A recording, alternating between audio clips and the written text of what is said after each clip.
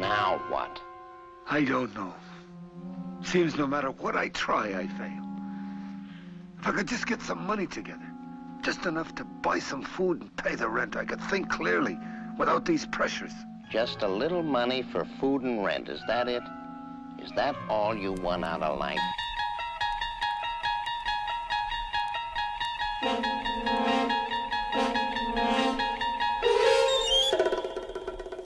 Strefa Mroku to podcast o legendarnym serialu telewizyjnym. To relacja ze wszystkich odcinków oryginalnej serii prowadzonej przez Roda Serlinga. Omawiamy szeroki kontekst i wpływ, jaki wywarł ten serial na cały gatunek fantastyki, horroru i właściwie na całą kulturę.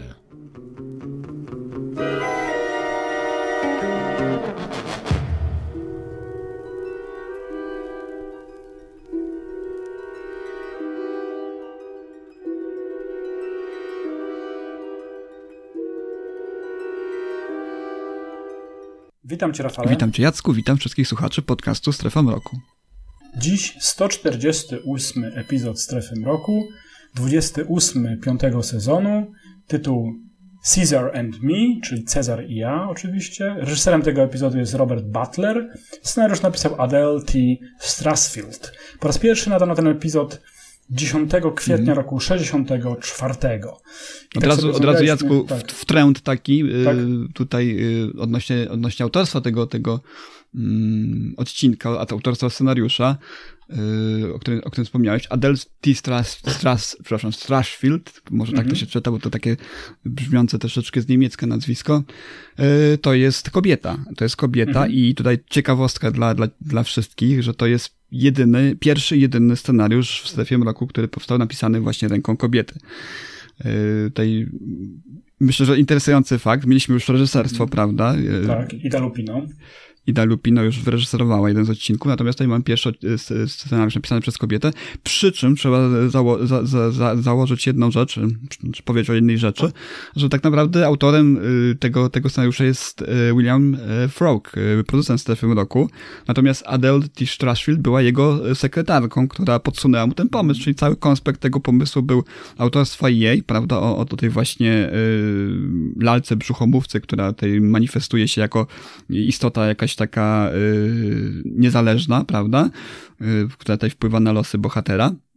Natomiast ona, jako że nie miała doświadczenia w tworzeniu scenariuszy, nie wiedziała po prostu jak do tego technicznie podejść, tutaj właśnie William Frog zaoferował jej pomoc i tak naprawdę tę całą kwestię załatwił, jeżeli chodzi o tej strony właśnie takiej fachowej, prawda? Natomiast autorką jest ona tego pomysłu.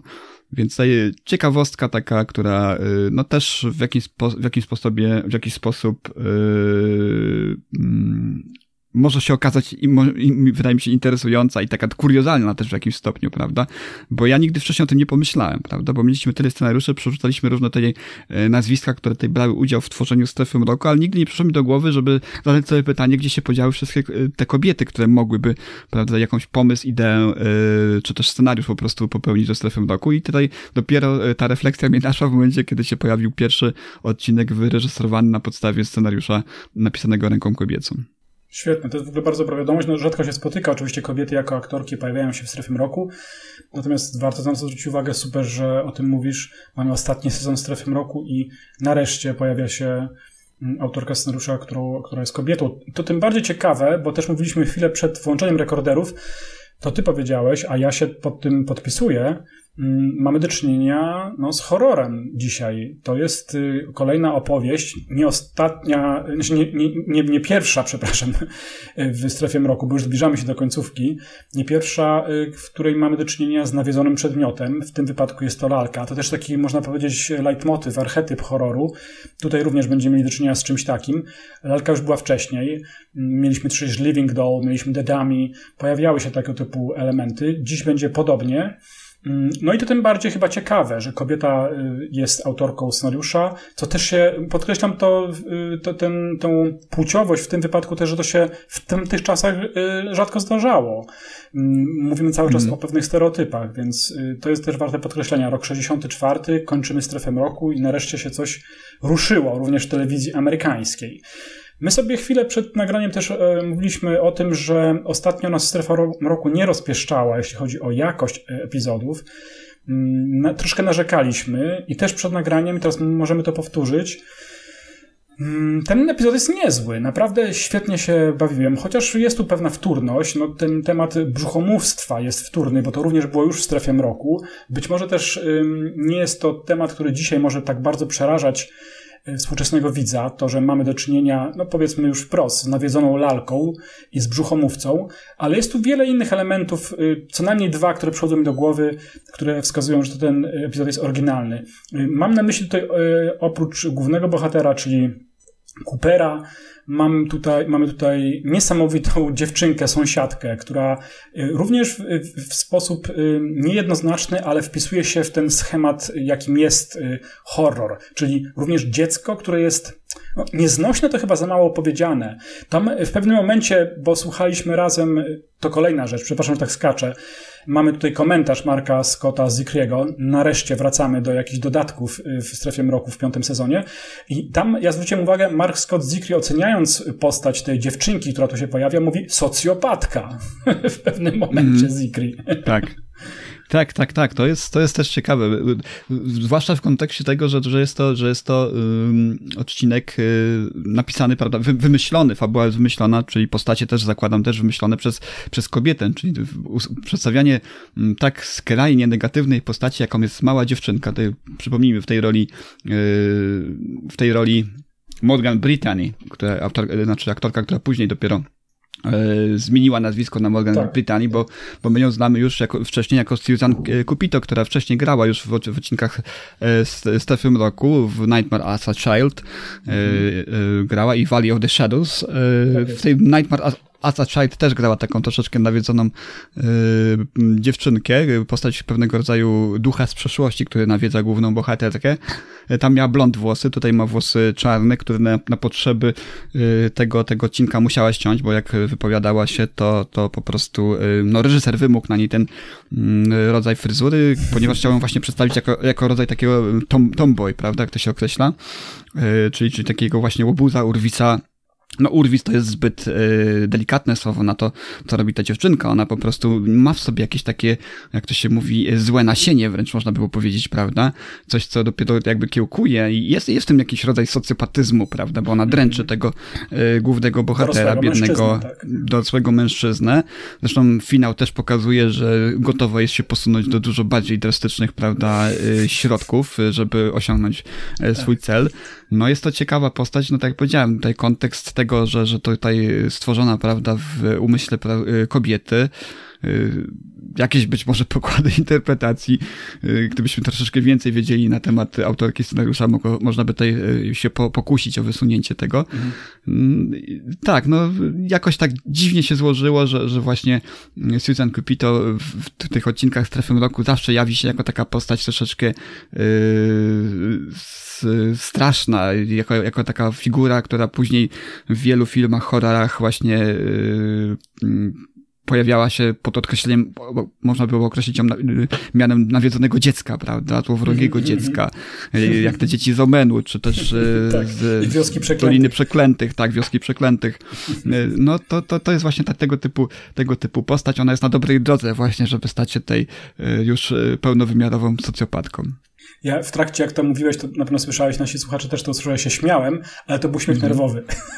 Bo o ile jestem w stanie jakoś przeżyć lalkę, nie wiem dlaczego, to rzeczywiście większym zagrożeniem dla mnie jest tutaj ta postać odkrywana przez Susan Cupito.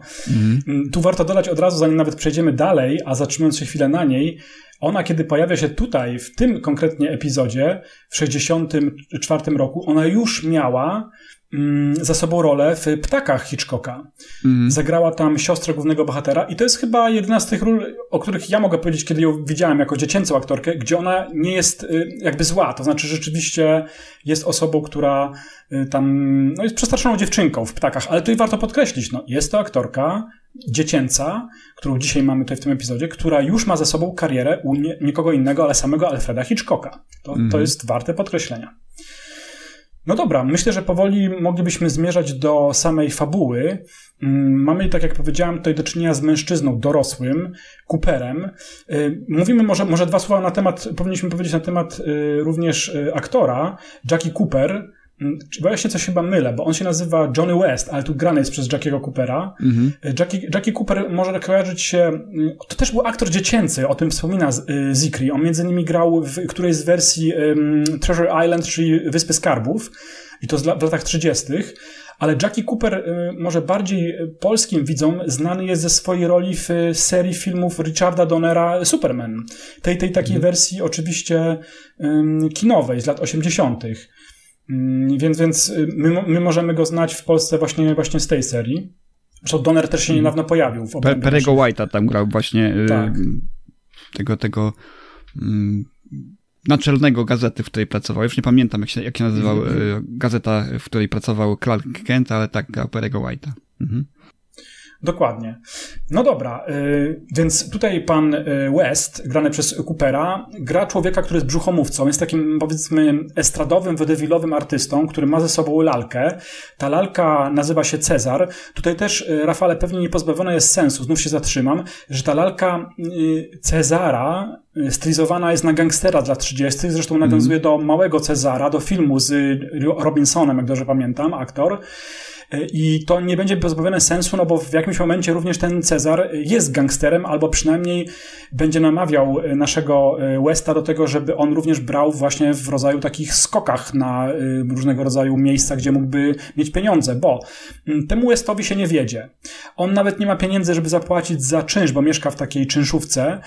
Próbuje zdobyć pracę w swoim zawodzie. Ten zawód albo odchodzi do lamusa, tego nie wiemy, albo on jest kiepski, ale chyba kiepski nie jest, no bo rzeczywiście możemy na początku przynajmniej domniemywać, że West jako brzuchomówca jest naprawdę bardzo dobry. Chociaż to zostaje też potem nam widzom odebrane, bo ja do końca nie jestem pewien, czy West jest tak dobrym brzuchomówcą, czy rzeczywiście Cezar jest lalką, która posiada wewnątrz tego, nie wiem, drewnianego korpusu jakiś rodzaj diabelnej duszy, która przemawia. My do końca chyba tego nie wiemy. Czy to wszystko, co rozgrywa się... To jest właśnie bardzo fajne w tym odcinku, że tutaj na różne sposoby można patrzeć na to, co się dzieje, prawda? Bo z jednej strony rzeczywiście może to jest jakiś rodzaj schizofrenii, w której jest pogrążony nasz bohater. Wszystko ku temu wskazuje, prawda? Aczkolwiek finał troszeczkę odwraca tę możliwość interpretacji. Czy też po prostu jest takim dobrym brzuchomówcą, ale to, o czym powiedziałeś, on po prostu, tam jest chyba podkreślone w wielu momentach, że był nieśmieszny, że jego żarty nie były śmieszne, co biorąc pod uwagę jego sytuację życiową, na pewno w jakiś sposób ma uzasadnienie, prawda, bo no, trudno bawić publiczność jakimiś doskonałymi żartami, prawda, trudno o kreatywność, kiedy tak na dobrą sprawę nie ma się co do garnka, prawda, włożyć, czy też opłacić czynszu za co, nie? Więc to jest też ciekawa sprawa. Mi się wydaje, że tutaj mamy do czynienia z w którymś momencie jakimś rodzajem załamania nerwowego, przynajmniej przez pierwszą część tego odcinka, gdzieś tak przez, załóżmy, 3/4 odcinka. Później dopiero finał odwraca nam tę całą sytuację do góry nogami. I guess so. You're a clod. A real clod. I try. I give it my best. Your best stinks. Oh, in the name of heaven, Caesar, I've had enough. I'm the one that's had enough. Get that through your head. On jest w bardzo złej sytuacji finansowej, co rzeczywiście może wiązać się z tym, co powiedziałeś ty, że no, to się jakby napędza, jego stan psychiczny, jego po prostu depresja, jak on ma, bo my na początku Rafale go poznajemy, i to jest kapitalna scena w ogóle, w Lombardzie. Kiedy nasz bohater sprzedaje zegarek, i to zegarek po swoim ojcu, za który dostaje, no niestety, tylko $5. Ta scena jest smutna, zresztą ten właściciel tego lokalu nie jest specjalnie jakiś zły, bo on mu mówi, że ten zegarek na niego będzie czekał tam 30 dni, jak będzie chciał go odkupić, bo oczywiście West cały czas myśli o tym, że ta karta się odwróci i że będzie miał pieniądze, ale kiedy West wychodzi, to zwraca uwagę ten właściciel tego Lombardu i my, widzowie, że West ma coś jeszcze, coś również może cennego. To właśnie jest ta walizka, na której jest wygrawerowane lub też napisane imię bohatera, tej lalki, którą on w środku trzyma. I on mu mówi, że da mu za to chyba $30 i wtedy West odmawia. No, my wiemy, że w tej walizce jest Cezar, ta lalka, która jest jedynym źródłem utrzymania, czy też powinna być, ponieważ też będziemy widzieć scenę kolejną smutną, kiedy on idzie do takiego pośredniaka, jeśli chodzi o pracę, i tam urzędnik, który chce znaleźć pracę Westowi, wymienia różne zawody. Mechanik, prawda, tam jakiś komiwojażer, czyli sprzedawca, nie wiem, kierowca, i cały czas West mówi nie posiadam takich umiejętności, nie potrafię tego robić. No, jest to człowiek, który niejako, nie wiemy dlaczego, jest skazany trochę na tą lalkę i to wszystko się jakoś zaczyna tak gęstnieć, ta atmosfera wokół niego, plus to, co dzieje się w tym wynajmowanym mieszkaniu, bo ta właścicielka tego mieszkania jest okej, prawda? Ona oczywiście upomina się o pieniądze, ale jest osobą, która nie jest wyzbyta empatii, bo zazwyczaj to jest taka, powiedzmy, figura, która będzie tobie bliska, bo wiem, że jesteś fanem, to jest taka, wydawać by się mogło, że to jest taka figura Dickensowska, czyli kobieta, czy też właściciel, który po prostu zedrze ostatnią koszulę z takiego podniemcy, żeby tylko zdobyć pieniądze. Ta pani taka nie jest, natomiast co gorsze, w wypadku tej opowieści ma siostrzenicę, o której już wspomnieliśmy. Nie wiem, ile ona ma tutaj lat. Nie mam na myśli aktorki, tylko ta postać, no ale powiedzmy 10-11, to nie jest jeszcze nawet pannica, to nie jest nastolatka. Może za chwilę będzie nastolatką, ale jest to raczej dziewczynka, która jest straszna. Po prostu jest straszna. Wchodzi na głowę tej cioci. Ona próbuje oczywiście tam do niej mówić, nie bądź nieuprzejma, nie mów tak, ale ona jest po prostu pijawą jakąś totalną wobec tego Westa. Zachowuje się nie tylko w sposób impertynencki i wręcz powiedzieć można chamski, ale ona uderza, zauważyłeś na pewno to, Rafale, w jakieś najczulsze punkty tego biednego człowieka, mówiąc, a skąd weźmiesz pieniądze? Na pewno nie zapłacisz. No, chcę to zobaczyć. Wchodzi do niego do pokoju i to tak w zasadzie niezapraszana i cały czas do niego mówi, a czym ty się zajmujesz? A, ta lalka, no to dobra, no to pokaż, co ona potrafi. On mówi, ja nie mam teraz czasu, idę na spotkanie.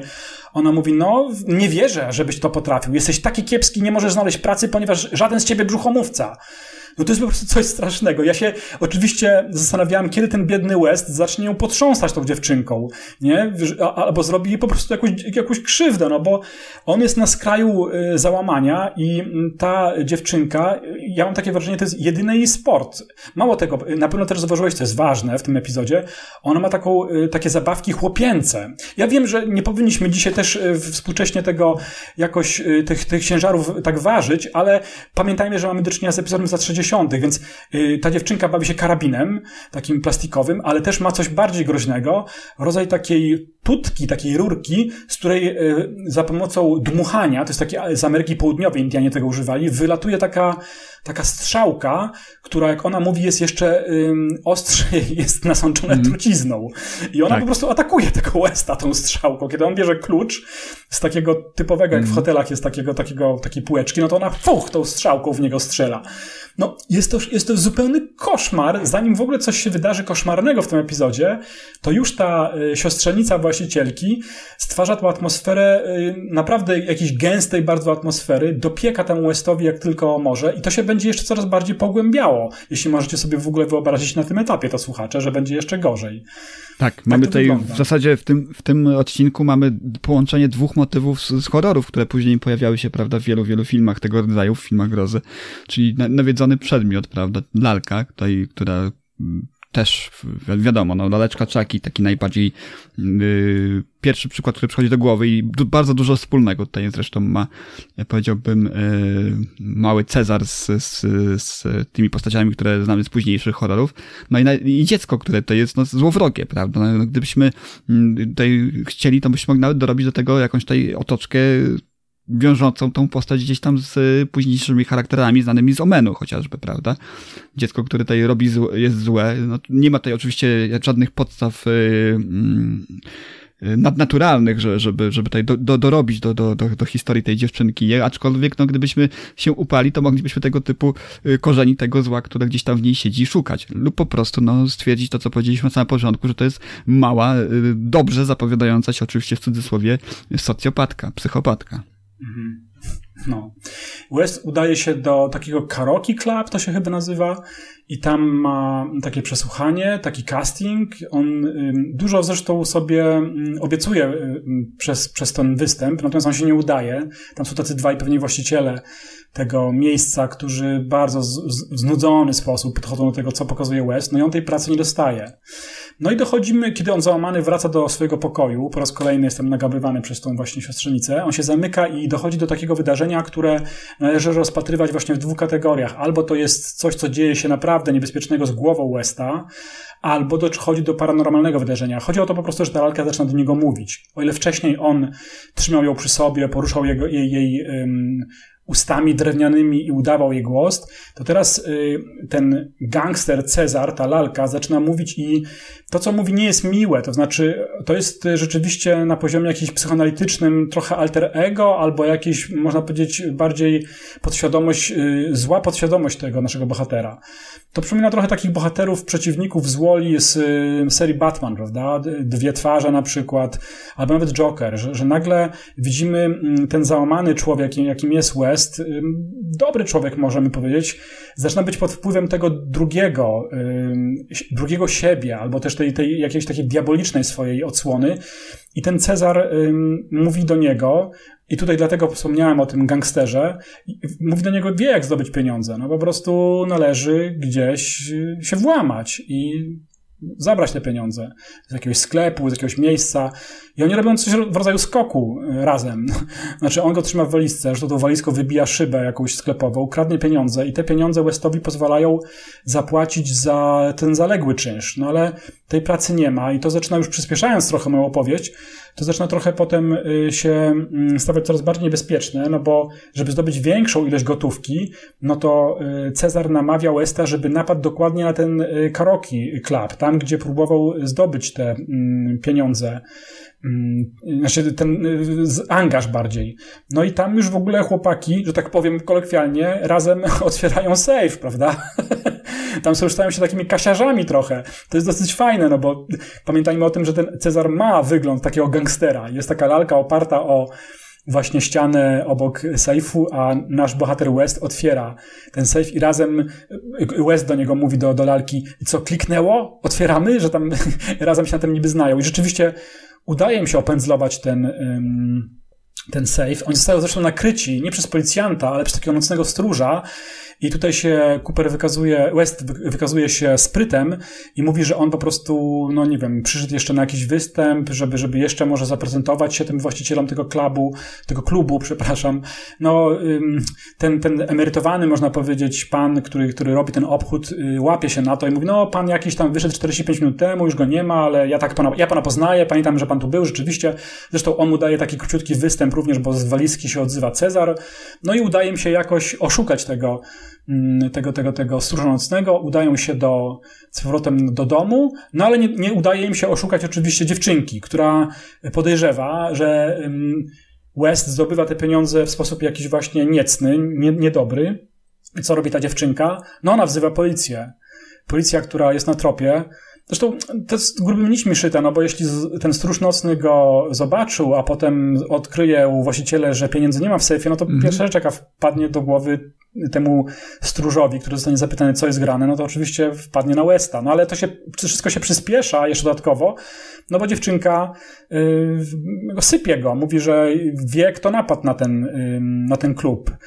Pojawia się policja i dochodzi do sceny końcowej, która najpierw jest smutna, potem jest straszna.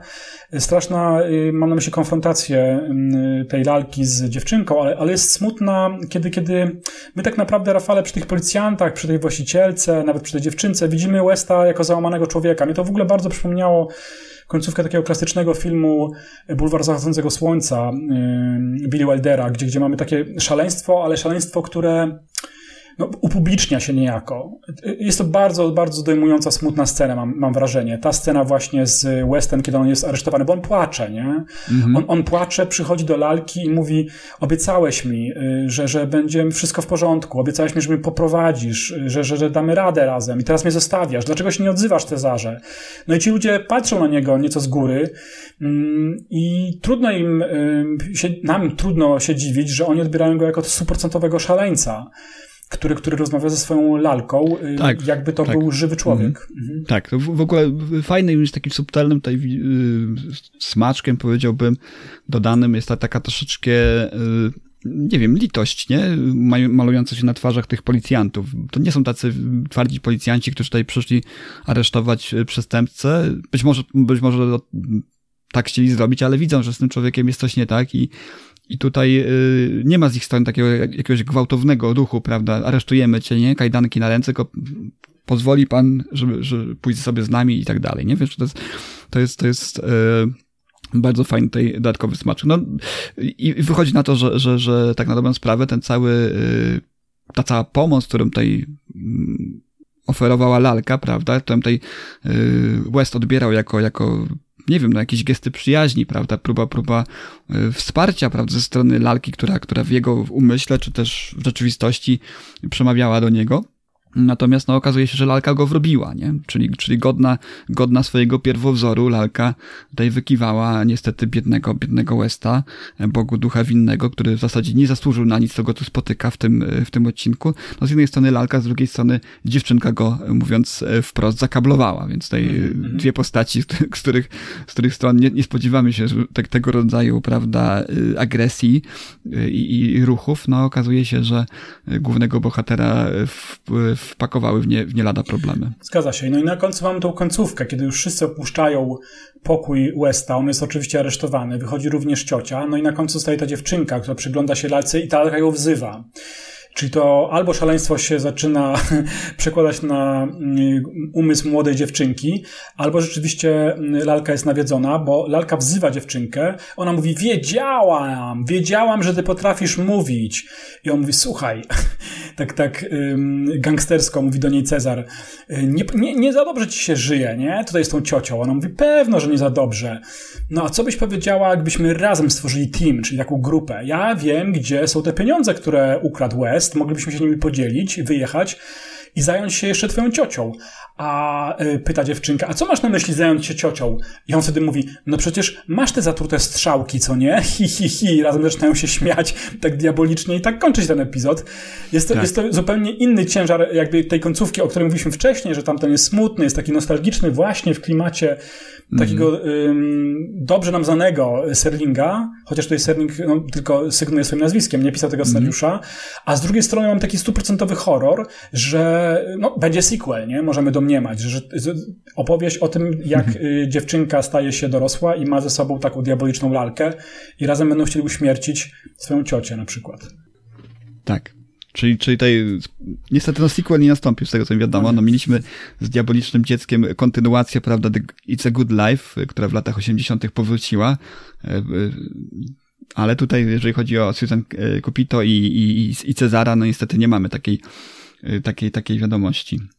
Więc, no tak, dwa wątki, prawda, elementy, prawda, które później w horrorach odgrywały dość istotną rolę, prawda, w jednym odcinku. Oczywiście tutaj podkreślamy to, że to nie jest akurat coś, co moglibyśmy nazwać pierwowzorem tego typu postaci, bo przecież mieliśmy wspomnianego wcześniej It's a Good Life odcinek, prawda, o dziecku, które jest złowrogie, prawda, do tego dysponuje omnipotentną mocą. Potem mieliśmy oczywiście wcześniej Dedami, które też troszeczkę inny kontekst tam był, prawda, jeżeli chodzi o tą relację pomiędzy lalką brzuchomówcy, a właśnie samym performerem.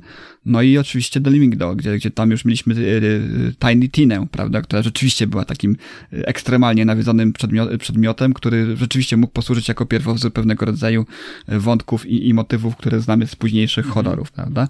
No tutaj zmiksowano te dwa wątki w jeden z taką, powiedziałbym, dość dobrą efektywnością, aczkolwiek znowu, ja zawsze będę tutaj troszeczkę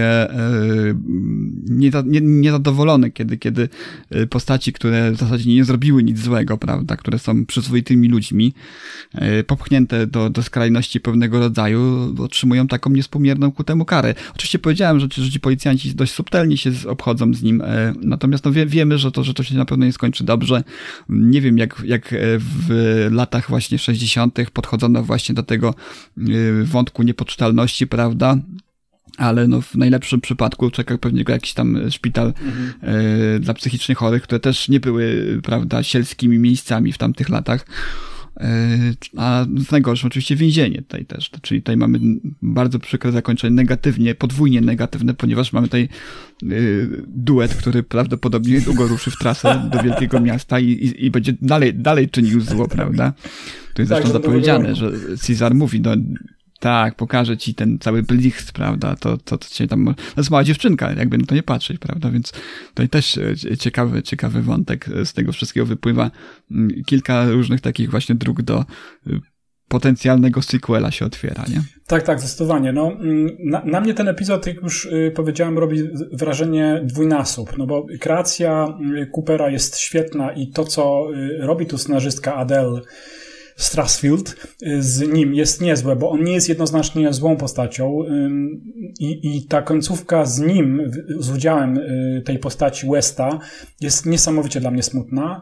Plus bardzo fajnie jest rozegrane na dwóch przynajmniej poziomach właśnie ten horror, bo oni są siebie warci trochę, Cezar i ta dziewczynka, i jesteśmy naprawdę sobie w stanie wyobrazić, że oni...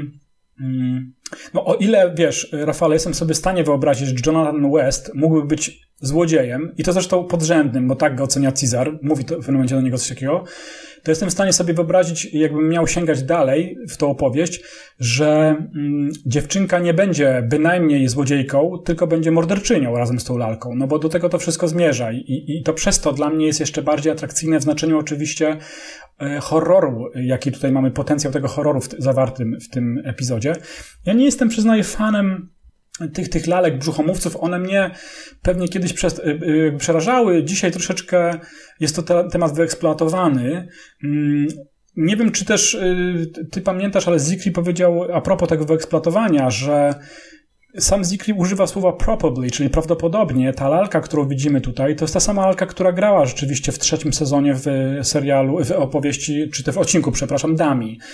Ja pewnie możemy w to uwierzyć, bo też oczywiście w trakcie komentarza Zicri wspomina, jak bardzo zawężone były budżety.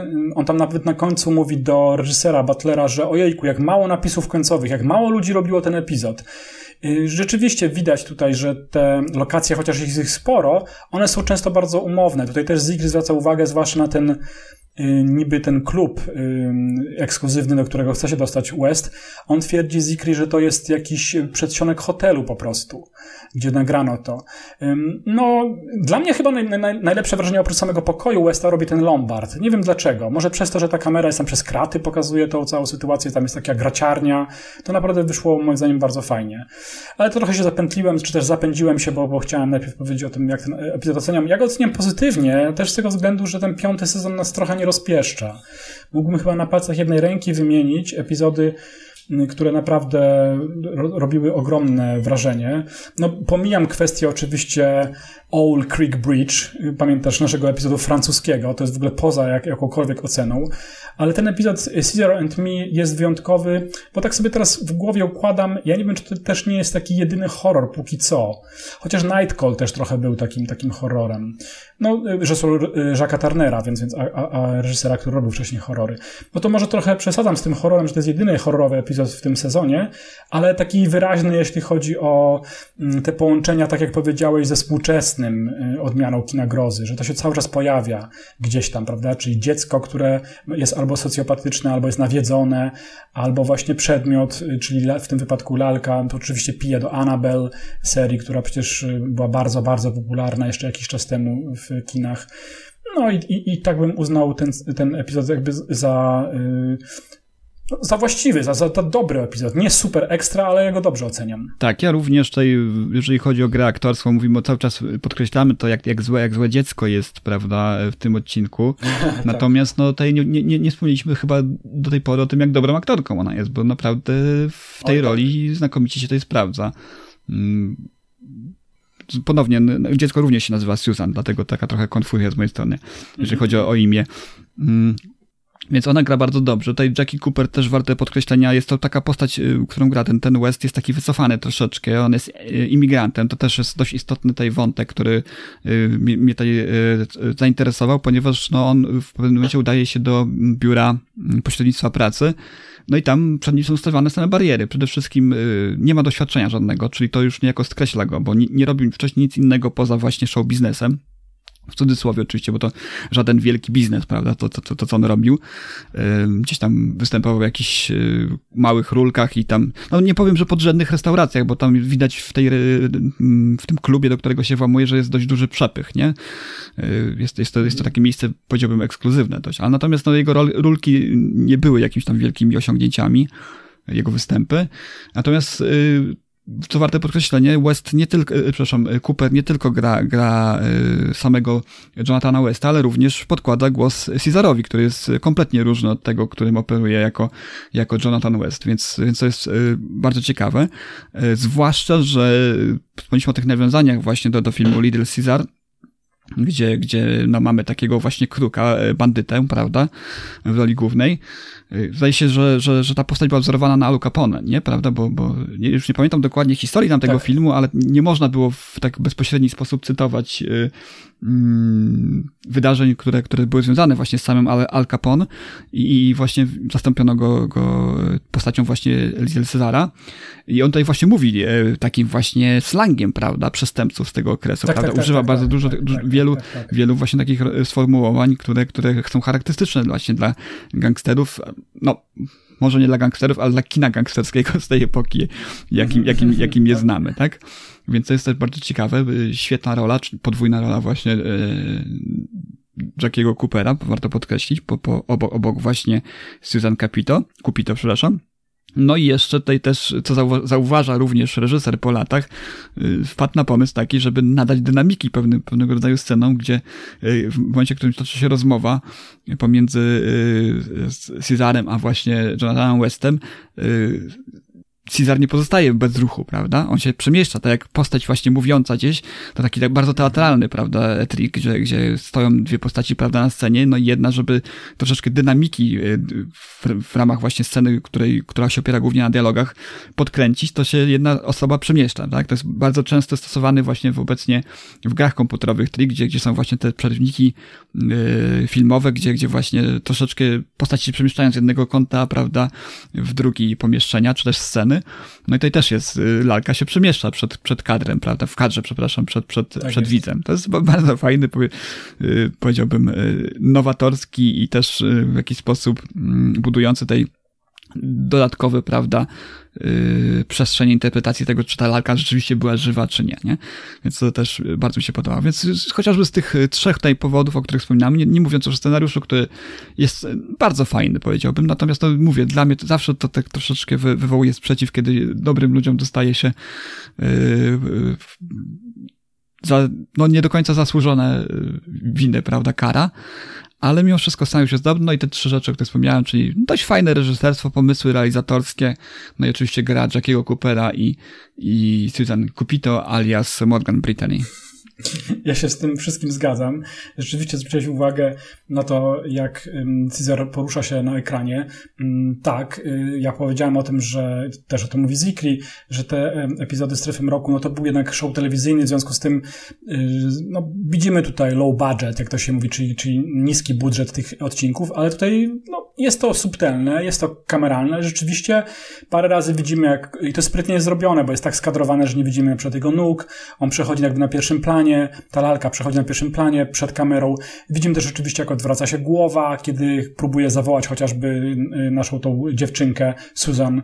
Tak, jak w Egzorcyście. Jak w Egzorcyście, tak, bo mu się tak w nienaturalny sposób, tak, o ileś tam stopni ta głowa odwraca. Ja też lubię tę scenę z cygarem, kiedy ona, wiesz, cygarów wpycha, taka, widać jaka ta dziewczynka, jaka ona jest, wiesz, gotowa się podsunąć do wszystkiego, nie? Tak. No. Tak. Niby to jest lalka, niby ten, ale my wiemy, że ta postać tego Caesara być może coś odczuwa w tym momencie, czyli musi powstrzymać niejako emocje, gniew, prawda, reakcję na to, co ta dziewczynka robi, ale z drugiej strony widzimy, że ona, no naprawdę to niezłe ziółko z niej jest. Tak, masz rację, zapomniałem o tym, rzeczywiście pamiętam tę scenę. Ona po prostu, no właśnie, ona jest zła. Ona męczy dorosłych ludzi żywych, ale męczy lalki. Niektóre dzieci rodzą się złe. Tak, to mógłby być podtytuł do tego, albo tagline przynajmniej, do tego Cezara. W ogóle ona wychowuje się z ciotką, nie wiemy, co się z rodzicami stało, wiesz, tutaj też... Domniemasz, że już ich załatwiła. Też można się domyśleć. Tak. Wcześniej. No, nie ma o tym żadnej informacji konkretnej, ale dlaczego nie? Dlaczego nie rozszerzyć tego uniwersum gdzieś sobie, przynajmniej w głowie sobie gdzieś tam, prawda? Przez to ponownie te nasze tutaj dodatkowe informacje, które niejako siemy z palców, to jednak nam tu jakoś dobudowują jako przestrzeń tego filmu. Nie, no tak, możemy domniemać, skoro mieszka z ciocią, że coś się stało. I to też jest fajny zabieg dramaturgiczny, bo wiadomo, że ciocie, babcie, no to nie są rodzice, to nie są mamowie, tatowie. W związku z tym na więcej sobie takie dziecko może pozwolić. To na pewno o to chodziło scenarzystce, żeby ta figura cioci była no jakby skazana nieco na to, że to dziecko sobie może folgować. Bardzo sprytne, być może nie najważniejsze, a jednak warto o tym pamiętać, że to jest naprawdę bardzo dobrze napisane. No właśnie, no i nie wiem, czy coś jeszcze, Rafale, o tym epizodzie masz do opowiedzenia? Nie, no tutaj akurat nasi komentatorzy zbyt wielu informacji takich, powiedzmy, zakulisowych nie sprzedają. Natomiast no tak, no wydaje mi się, że bardzo, bardzo fajny odcinek po 2 takich epizodach, które miały masę problemów. Tutaj akurat mamy odcinek, do którego w zasadzie w żadnym aspekcie się przyczepić szczególnie nie można. O ile w ogóle. No właśnie, jest bardzo poprawny ten epizod, a nawet bym powiedział poprawny plus, bo ja jestem bardzo, bardzo mile zaskoczony tym, co widzimy po stronie kreacji Susan Cupito i w ogóle tego typu konstrukcja wielopiętrowa, jeśli chodzi o grozę, jest tutaj zastosowana, co uważam, że jest ogromnym bonusem tego epizodu. On trochę ginie z tego względu, że to jest 5. już epizod i kolejny epizod z lalką nawiedzoną w Strefie Mroku, ale dla mnie był miłym zaskoczeniem, jak sobie go zacząłem przypominać, że to się pojawia właśnie w tym miejscu i że jest to epizod o tak dobrym, trzyma tak dobry poziom, więc warte jest na pewno zobaczenia. No i tyle chyba. Na koniec nas Rod Serling zaprasza na kolejny epizod Strefy Mroku. Jest to The Jeopardy Room i ja się bardzo cieszę, bo gra tam jedną z ról Martin Landau. To jest, co ciekawe, kolejny aktor Hitchcockowski. On zagrał w filmie North by Northwest, co prawda drugoplanową rolę, ale dostał też Oscara, o tym pewnie też będziemy jeszcze mówić, za rolę w filmie Edward, gdzie zagrał Bela Lugosiego. Tak właśnie Martin Landau pod koniec życia sobie radził, a my go zobaczymy oczywiście w epizodzie Strefy Mroku już następnym razem. No bo chyba dzisiaj już będziemy powoli kończyć. Nie wiem, czy coś... Tak. No, odnośnie dodatków, które są umieszczone na płycie Blu-ray z tymże odcinkiem już wspomnieliśmy. Jest wywiad Marka Scotta Zickley z reżyserem i oczywiście reklama z okresu, tym razem szampon. Nie pamiętam już marki. No, reklama jakoś nieszczególnie tej wnosząca wiele do tego lore reklamowego, tego strefomrokowego uniwersum. I dołączone jest również słuchowisko, którego niestety nie miałem czasu wysłuchać. Tak, wszystko się zgadza, ja też nie słucham słuchowiska. Jeśli chodzi o reklamy, ja bardziej lubię reklamy papierosów, nie że lubię papierosy, tylko reklamy są śmieszne, no bo są telewizyjne reklamy. No, coraz częściej są zastępowane przez właśnie jakieś inne produkty. Czasy się zmieniają. Coraz rzadziej się pojawiają papierosy. Tak, czasy się zmieniają, również w latach 60. Pamiętasz reklamę zresztą animowaną, taką w Strefie Mroku... Baterii, tak. Akumulatorów. To była jedna z lepszych, tak. No, taki powiedzmy, że w ramach reklam arcydzieło animacji poklatkowej, bym powiedział. Natomiast tutaj pani, jeżeli chodzi o tę reklamę szamponu, to pani wyciska tam troszeczkę na rękę szamponu i tyle. Tak. No tak, to są takie rzeczy, które też nas, jak widać, jak słuchać, bawią zawsze, że możemy sobie wejść w tą epokę i zobaczyć tego typu rzeczy. No i dobrze, żegnamy się na dzisiaj Cezarem. Z Cezarem się żegnamy, który poszedł siną dal z Susan i dalej swoim jakimś krwawym szlakiem podążają, pewnie gdzieś w Strefie Mroku. My się już nie dowiemy, przynajmniej z samego serialu, co było dalej. Dzisiaj mogliśmy tylko domniemać i sobie pozwoliliśmy na puszczenie fantazji. I raczej było jeszcze gorzej niż jeśli nie gorzej, to podobnie się czuję po naszej rozmowie o tym, co oni robią dalej. Ja się boję ich cały czas. No dobrze. To dziękuję Ci, Rafale, dzisiaj za nagranie i oczywiście do usłyszenia wkrótce w Strefie Mroku. Dziękuję również i do usłyszenia. What do you mean? Let me spell out the cold, hard facts. The way it's gonna be and what you're gonna do. Oh, forget it. I'm a failure. Will you shut up and listen? There's all kinds of ways to get hold of money. I've tried everything. You have not tried everything. Now shut up and listen.